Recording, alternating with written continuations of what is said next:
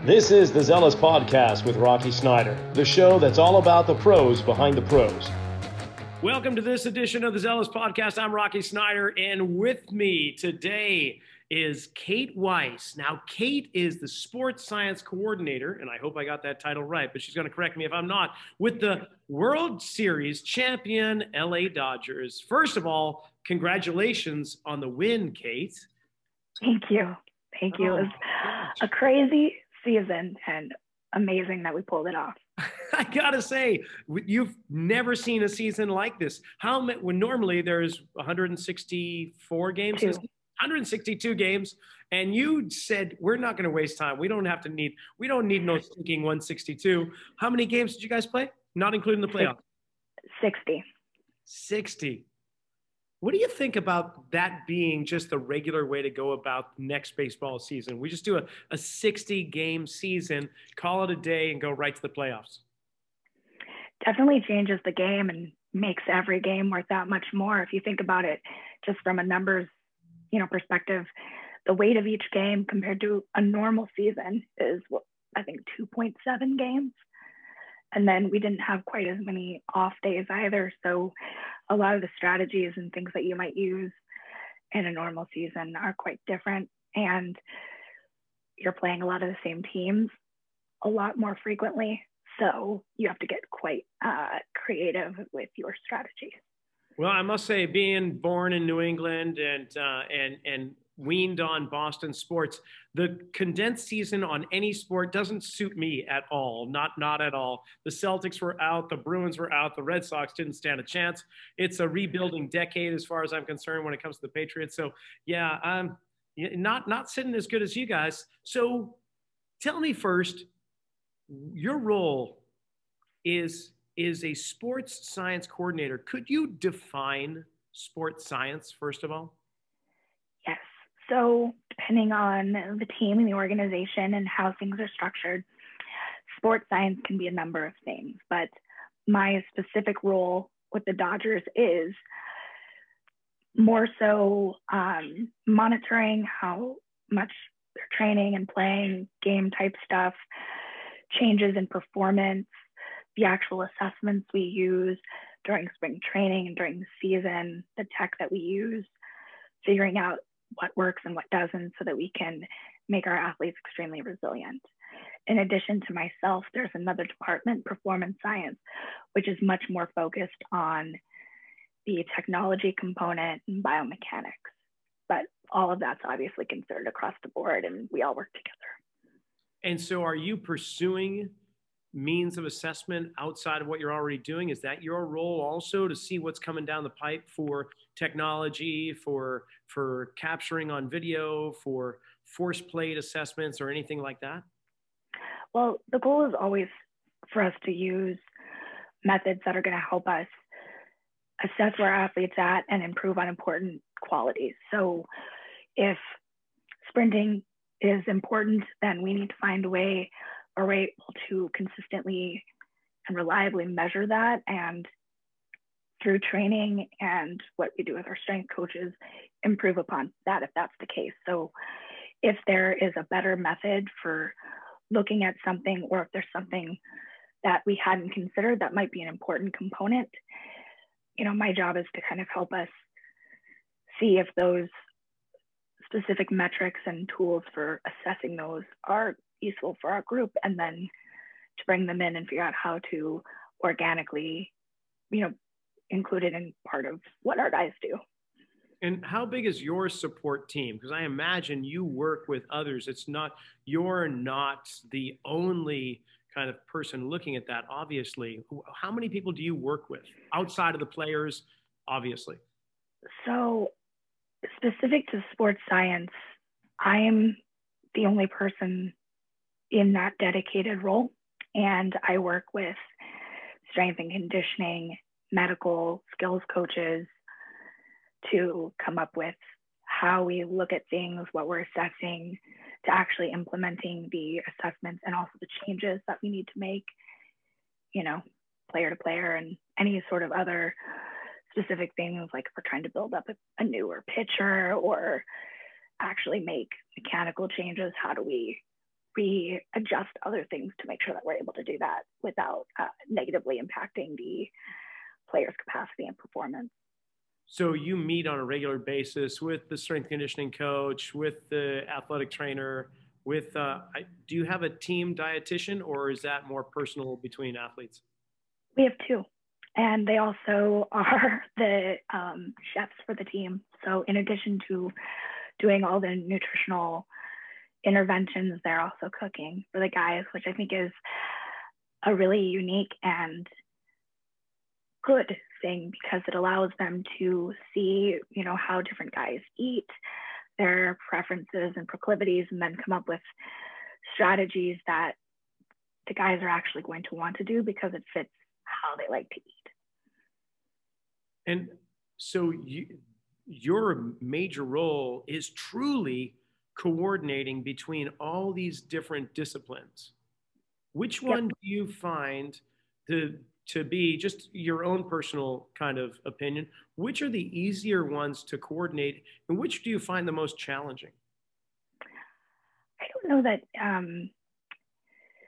easier would be the term I would use. I think it's more the complexity of certain things, right? So depending on what we're looking at and maybe what we're trying to tweak or change, how we approach that can be very simple and straightforward. And in other instances, like if it's something more specific to a skill, then it can be a little bit more complex. And I think too, with each different group and the individuals that are there, their level of understanding and comfort with sports science is different, and it has nothing to do with aptitude. It has more just to do with exposure. So sometimes it's more challenging if there's a little bit more adaptation required to make sure that we're speaking the same language versus someone else where we're already on the same page and maybe we've already been doing something specific for a little bit. So I think that's more the case. But, you know, with each group, different things come up that can be quite challenging to figure out. And honestly, that's why I came to baseball, for the challenge. That takes me right to that question of how did you get there? Like, what you landed in a place, and it, yeah, of course, it's a male-dominated sport and so on. We can talk about your emergence into this, your acceptance, and the trials and tribulations. And no, but what got you there? What inspired you, and how did you land that position? You know, I've always been really lucky to connect with people all along my educational journey and just at conferences and with all sorts of things. So I actually met my boss, the director of performance and athletic development, I believe is his title. I met him through another person that I was doing some work with. And it was just more to connect and to kind of see what baseball was like. And yeah, we just really clicked. And from there, I was offered the position and decided to move into baseball, which is pretty cool. Very cool. I know in my field, my position, I get athletes from all walks of life and all various sports. And I'm not a sport coach. I'm not a skill coach. I'm more of a movement person. So as long as I can understand their physical needs and demands for their sport, I think that gives me quite a bit of information to help them get to where they want to go. So do you find that you didn't necessarily have to know the ins and outs of baseball to coordinate everything that you're doing right now, but I imagine that you've learned quite a bit in the position that you're in regards to baseball? Oh, absolutely. I think for me, what I like about working in different sports is the approach is always the same, in that you're trying to figure out what are the needs of the athlete, what are the questions that we have, what are the key areas that we need to look at so that we can improve performance for these guys and mitigate the risk of preventable injury, right? Their job is to play, and our job is to make sure that they can play and play well. So that to me is the same blueprint regardless of the sport. So we're always looking to figure out what questions do we have, what do we need to know in order to make changes, maintain some aspect, or work on something else. So coming in, it was really learning what are the needs of a pitcher versus a position player, and within position players, catchers, infielders, outfielders, utility guys that may play both, to then understand, okay, what do we need to track? What are the types of assessments that might be useful for those specific players or positions rather, and then to go from there. And I think what was really interesting was, as an outsider coming into baseball, I didn't really truly realize how challenging it is to play 162 games that are not an hour, they're several hours. They're traveling every week. Our guys often play on the East Coast, so we're going back and forth across several time zones. You play a game, you get on a plane, you get off a plane, you play another game. At the minor league level, that's a whole other interesting thing, right? You have guys that are moving up and down between levels. They're working on developing specific skills. So there's all sorts of different little things that come into play that I really truly had no idea about prior to coming in. So it was a really fun experience. And then now feeling, a lot more comfortable with my understanding and starting to get a much deeper understanding of the sport and what discerns someone who's at the most elite level to the lower end of an elite level to sub-elite, and the important components of development. It's fascinating and way more than I ever expected. That's pretty cool. And you mentioned the farm teams or the minor leagues. Are you overseeing that aspect of it too? So Yeah. Not just the majors, not just the active players, but we're talking hundreds of players, and the people that are coaching them, you're coordinating all that. And I'm working with them directly, yes. So it's really fun. Pre-COVID, I'm based with our major league team, but when they would go on the road, I would go to all of our affiliates to visit, check in with players, meet with the staff there in case they had questions or there was a way that I could support or help in some capacity. So it was quite cool because I got to kind of see the whole trajectory of what it's like when you're in rookie ball and high A and triple A and then the majors.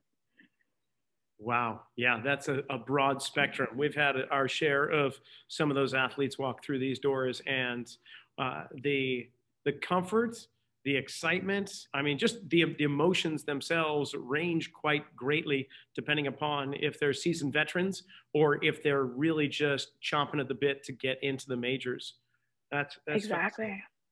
So I have to ask, baseball is a very incestuous kind of inbred sport. Like if you grew up playing baseball and you're in the majors, chances are you're going to have a career in baseball for your lifetime. But that wasn't your case. And I'm sure there's others that are viewed as not going through that whole channel. But how welcome were you? How well were you received? I consider myself lucky again. People that I work with, when they brought me in, they brought me in such a way where the players got comfortable with me right away. And I spent a lot of time getting to know the staff. My first month there, I went to a pitching conference with our pitching coordinator, which was fun. I was definitely the only woman there. So there was a lot of confusion about who I was and what I was doing from other people at the conference, which was kind of fun. And yeah, from there, I just made sure during spring training to spend a lot of time with all of the athletes, learn everyone's name and something about them so that when I would come in, if I was, testing or doing anything like that, I knew them by name. I could ask questions so that they knew that I was actually trying to get to know them. And that really helped. And I also was very transparent when I didn't understand or know what someone meant, because there's a lot of different baseball terms I would just ask. And I think in doing so, people were really kind and open to, telling me so. it made it pretty straightforward and easy. But I think, you know, with anybody, whether it's baseball or anywhere else, the best way to get into a group is to listen, get to know them. And that's always been kind of my approach, is understanding and learning about these other people before I try to sell anybody on what I'm doing. Cool. Now, before we got on the air, you were telling me a little bit about your background and how you were very much into dance. You were in a dance company and, of course, inspired by moving the body and fascinated by the human motion, and went to school. Was it USC that you went to for your undergrad? Is that correct? Yes, I did my undergrad at USC in kinesiology. And then from there, you went and got a master's in what and where? Biomechanics from Ball State in Indiana. Oh man, we could geek out for the entire hour on biomechanics and kinesiology, but we'll save that maybe for another time. I'm asking these questions because there's so many people out there that would love to have your job, by the way. So, you know, hold on tight to it. But there's so many aspiring college students, whether they're graduate or undergrad, they're thinking about sports medicine, kinesiology, biomechanics, physical therapy, athletic training. And it'd be great just to understand, maybe to guide them. You say luck, but we know it's more than that. People can be lucky, but they place themselves in positions to be that way. So what path did you take through your schooling to get you where you are? Aside from, you know, happen to meet somebody at the right time and place, so to speak? When I started undergrad, I really, really loved the biomechanics piece, but I also really liked teaching.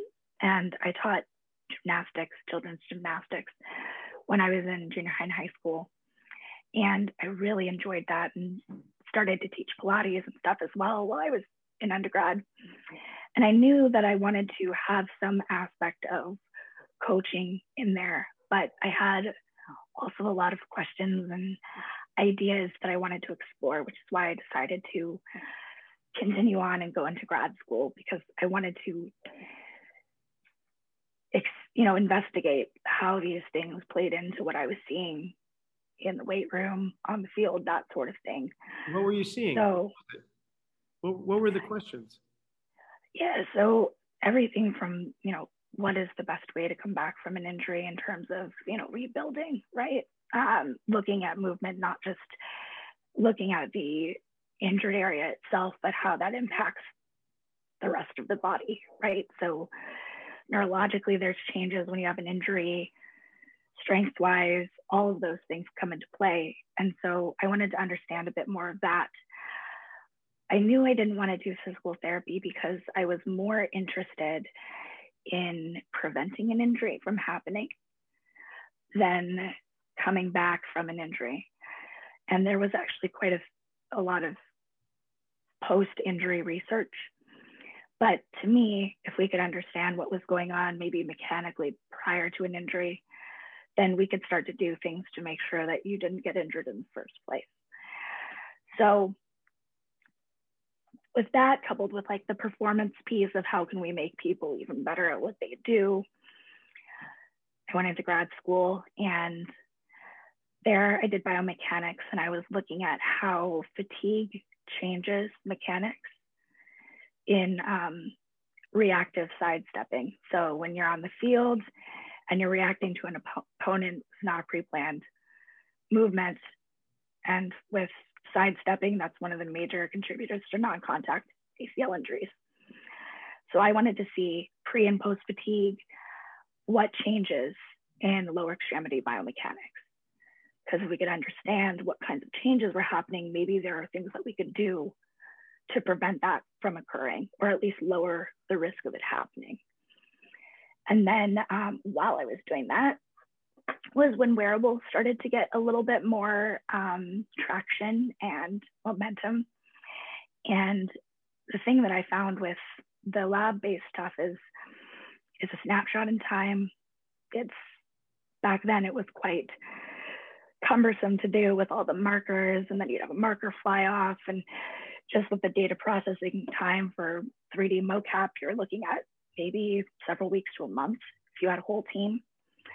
And that's a really long time to wait to get feedback. So with that, I knew that I wanted to look more into how could we adapt this to something we could do in the field, right? And that's when I found my PhD program.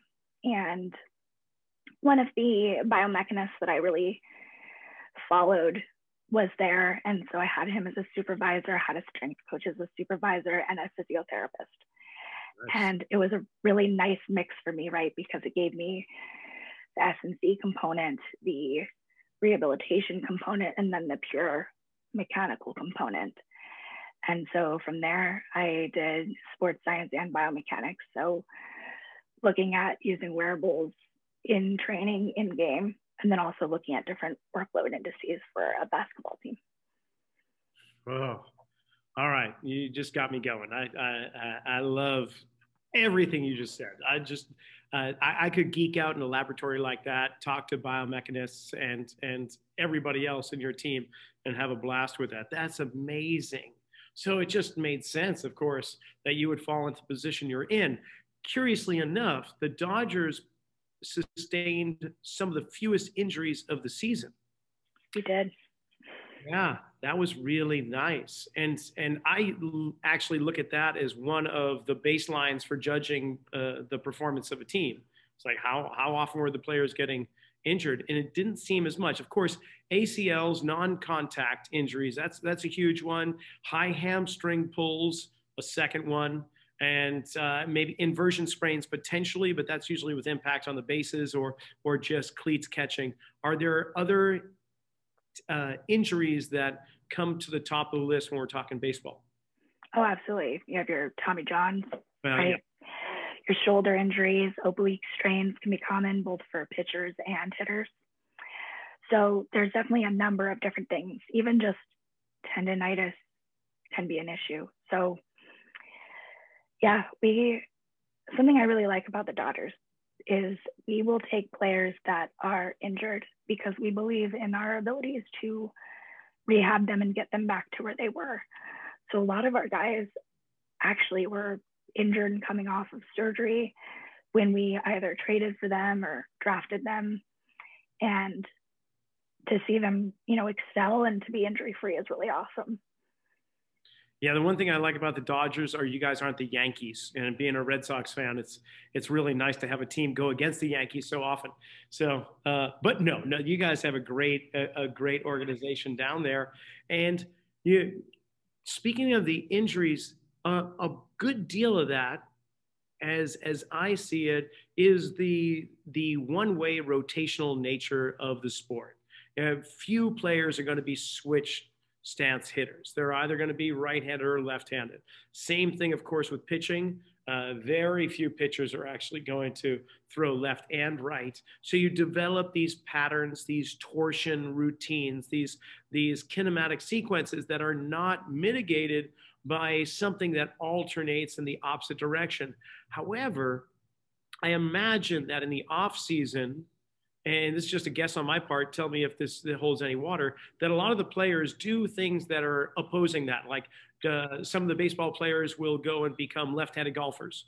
Do you have things like that? Because I know that world champion golf drivers, the long distance, long drive champions, often in the off season have something where they are disc golf throwing or something else, lacrosse, where they're rotating the opposite direction. With your sports science background and the guys that you're working with too, is there anything with that in the off season or even during the season? Oh, definitely. And I think, one of the major reasons an injury happens is there's a change in mechanics that compromises the structural integrity of the tissue, right? Yes. So if you're doing an assessment and you can identify the areas through the chain for that specific movement that need to be strong, stable, fast, powerful, able to create a braking force or propulsive forces, and you can ensure that the sequence of the movement is correct, and you can then build up the tolerance of the tissue to be able to handle those loads. And just like you would with anything else, right? You build up that tolerance. So if mechanics are sound and you build up enough of a load tolerance, you shouldn't have any injuries. So I or imagine, not at all, but the likelihood is quite low, right? Because right. you've adapted to be able to handle that. And the tissue itself is actually structurally sound and can handle those loads. Yeah. So, assuming that it's not proprietary property, with your assessment protocol, I imagine you do a global assessment, whether with or without videos capturing and 3D or whatnot, but also segmentally. So, looking at the internal external rotation of the ankle, the knee, the hip, segmentally, as well as connected, as well as spinal rotation. And that's just in the transverse plane. I imagine that you're doing it in all three dimensions, but is there a certain protocol that your team follows in assessment? Are there particular assessments that they do? I think almost every team's going to do something similar where you're going to have your range of motion testing with your athletic trainers and medical, right? So you're looking to make sure that they have passive range of motion, that's full range of motion, right? Because if your range of motion is constrained, your strength and power are going to go down, and movement variability goes down, which can also be a risk factor for injury. So that, I think, across the board, everyone's going to look at.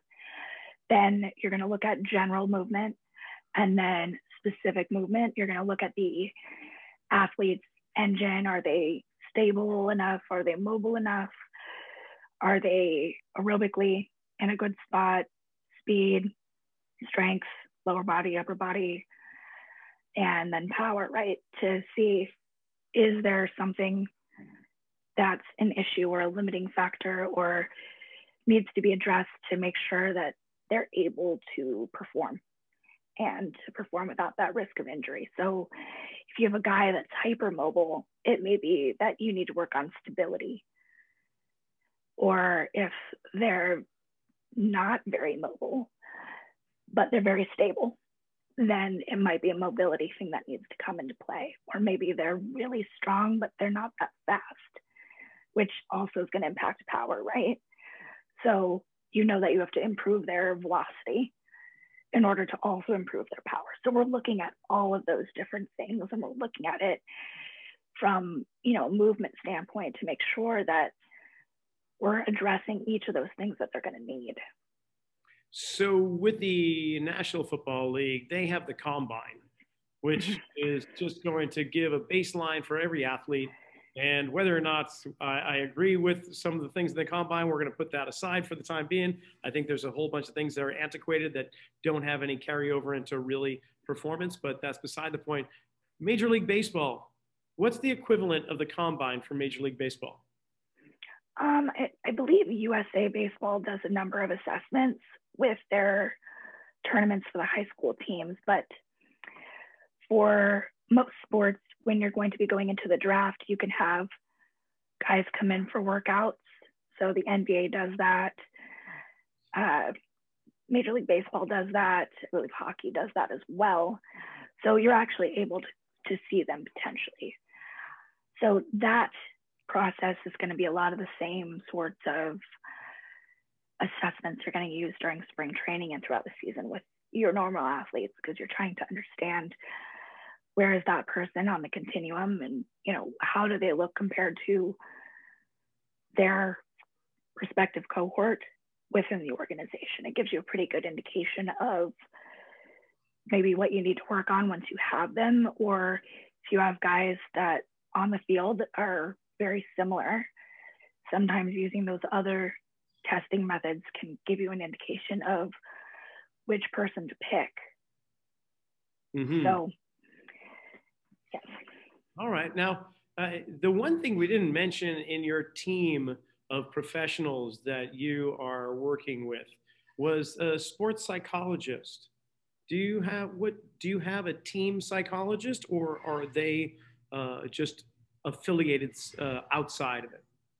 No, we do have a team psychologist, and then we also have a mental skills department as well. And what's that like? What's the mental skills department? What are we talking about with that? So they work primarily with our player development group. So with all of our minor league players. So one of them is fluent in Spanish, so he works with a lot of our Latin players.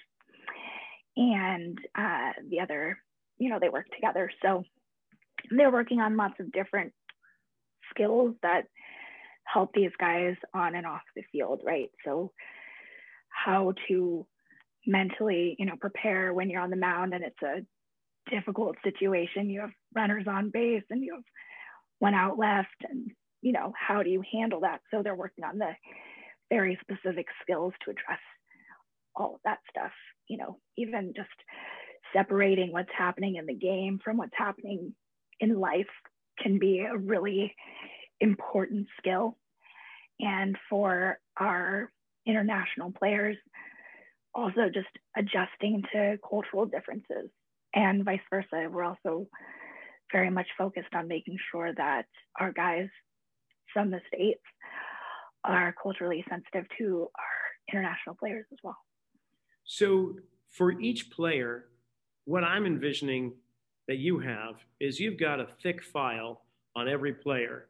And in that file, we're going to have information about their strength conditioning program, off-season, on-season, post-season, and so on. You're going to have what their nutritional plan is, what their dietary needs are, what the mental skills coach and the team psychologist are considering.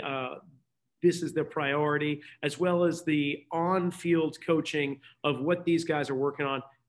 Is that accurate? Oh, yes. And you'll find that in any sport. It's performance is very holistic, and it involves so many different aspects, right?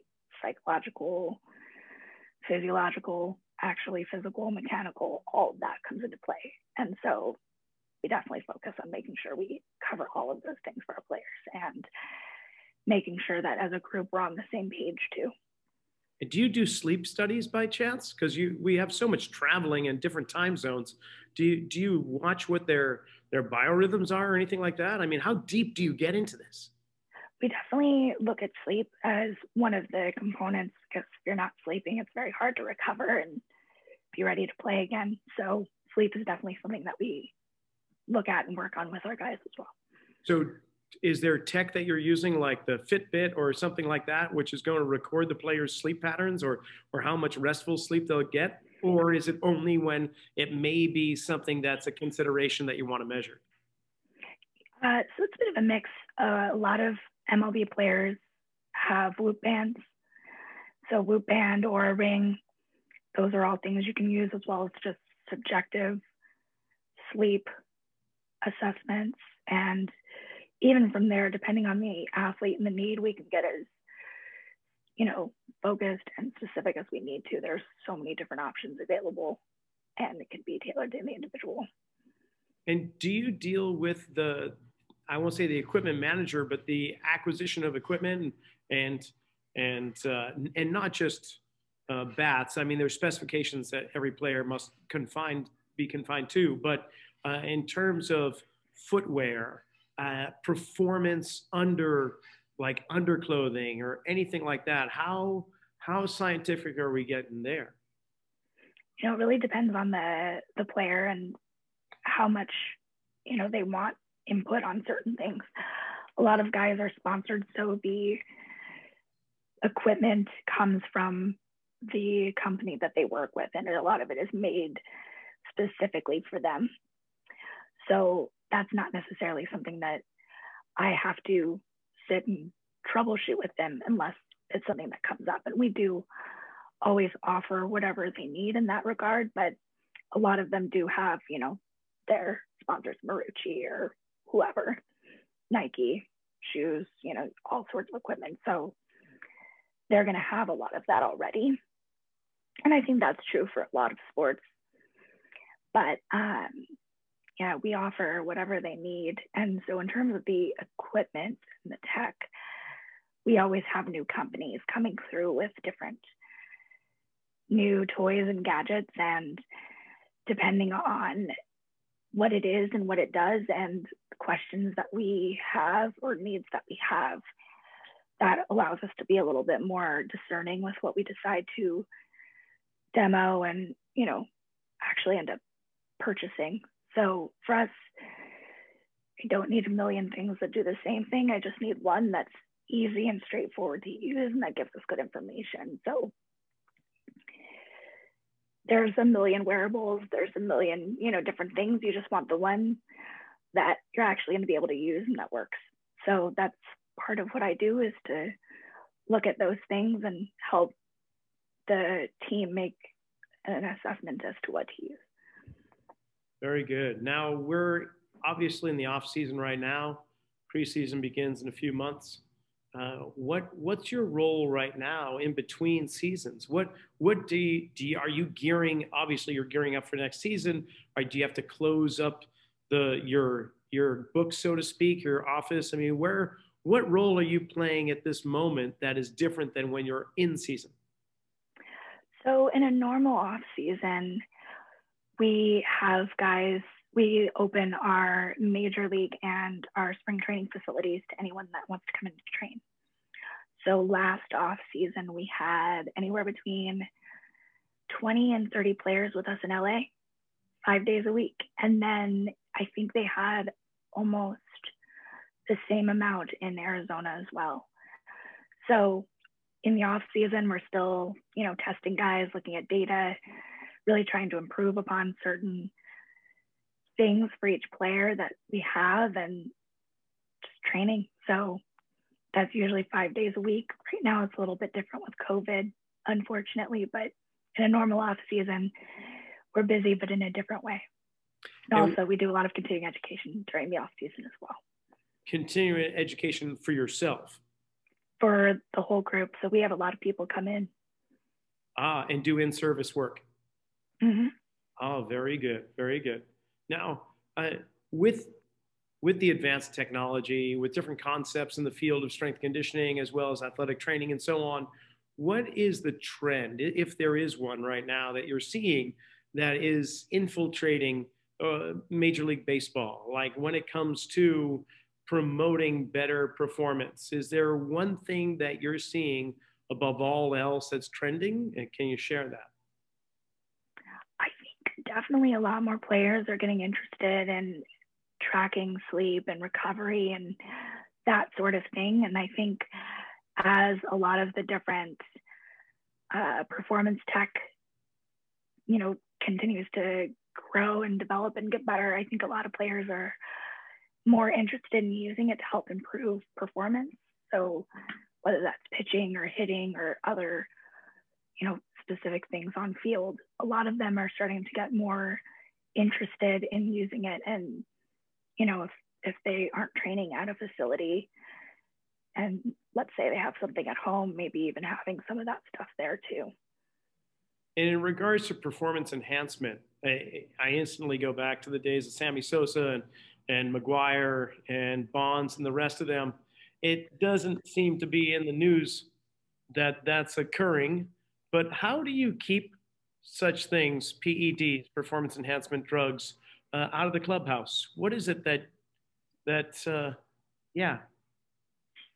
why is that not happening?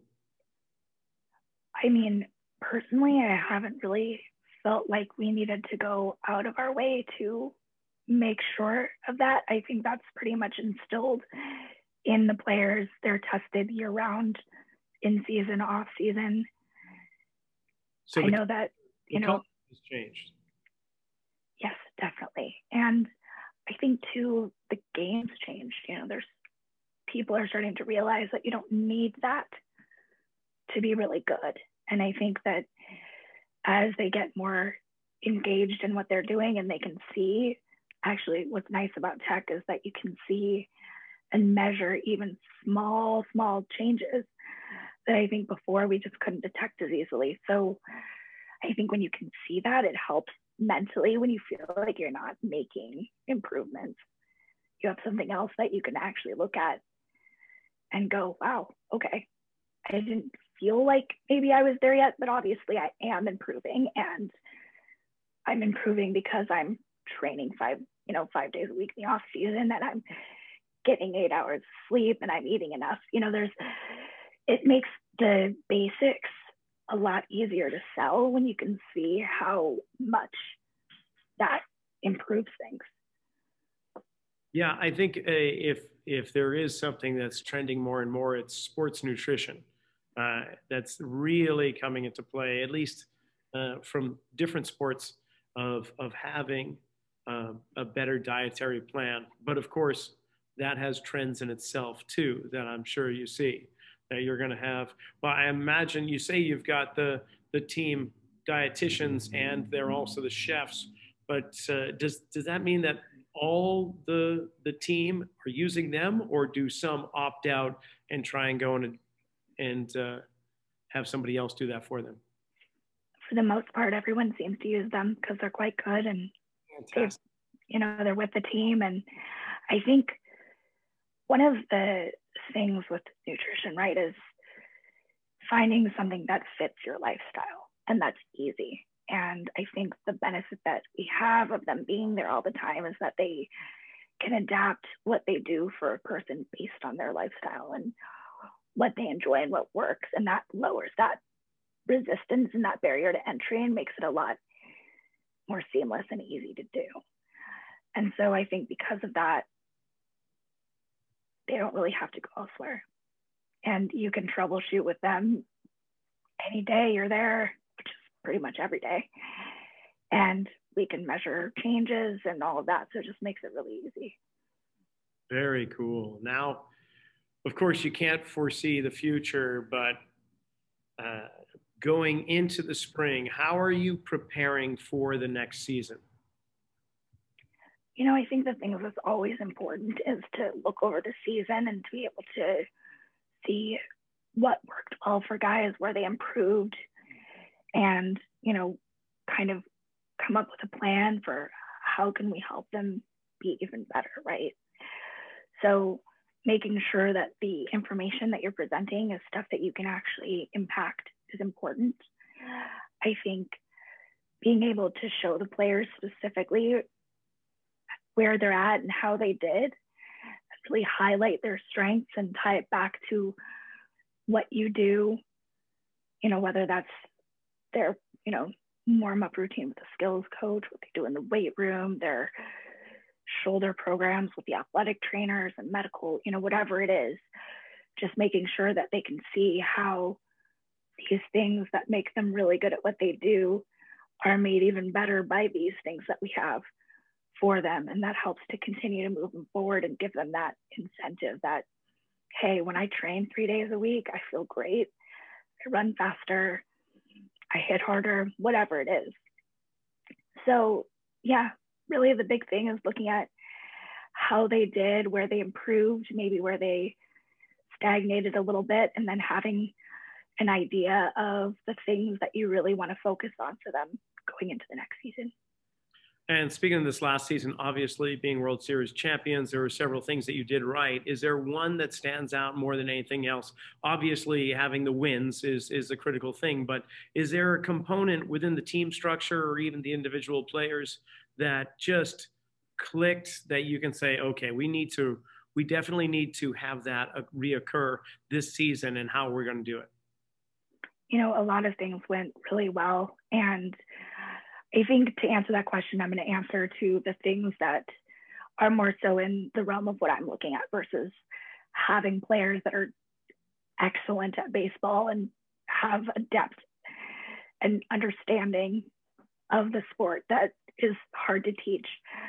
I think something that the staff did really well was when we were all on lockdown, we made sure to come up with a plan and something that each player could do to be able to continue to train and make sure that they were building themselves up so that whenever the season started, and keep in mind, we really didn't know when that was going to happen for a while, they were ready.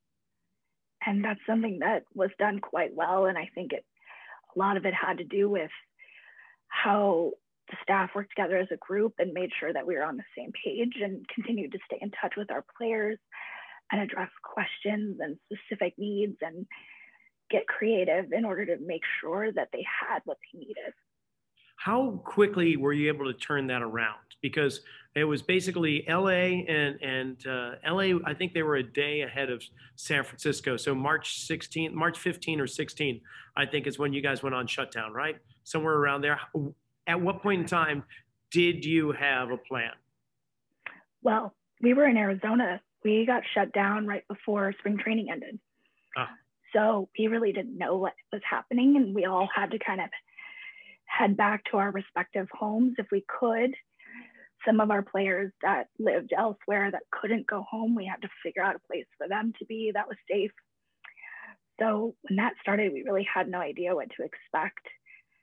And so even still, we did what we would do in an off season, which is continue to check in with the players and have a plan, something that they could adapt and do on their own.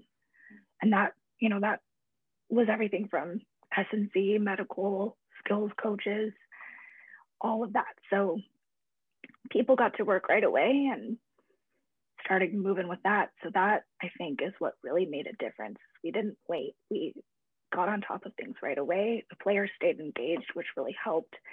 And we just adapted as needed. Wow. So you had no time off. You just hit the ground running. We did. Yeah. So last question, because we're coming up against the clock. What are you looking forward to? Inside and outside of baseball, career-wise or life-wise? What's getting, aside from getting you up in the morning and going and working with some amazing athletes, where do you see yourself? That's a great question. I am just looking forward to seeing how, things continue to evolve and change in this specific field. It's been very fast moving, and I really enjoy that part of it because there's always something new or, different to learn and to try and to bring into your specific group and your practice. And yeah, I think I'm just open to whatever comes up next. I like new challenges and working with different groups. So hopefully in the future, that'll be coming up for me too. Well, I hope you have as successful of a season this coming year as you did last year. Obviously, it's always great to see teams go back to back. So, and it sounds like you've got all your players off the field and on the field just where you want them. So I wish you all the best, and thanks for being on. And that's it for this episode of the Zealous Podcast. Thanks, Kate Weiss and the LA Dodger organization for spending some time with us this week.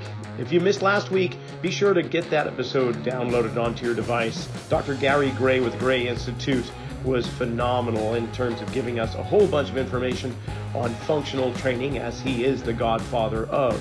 Next week, Ridge Kiley. You want to talk about functional training? He is the strength conditioning coordinator and coach for Cirque du Soleil in Vegas. So be sure to tune in next week, and thanks for listening.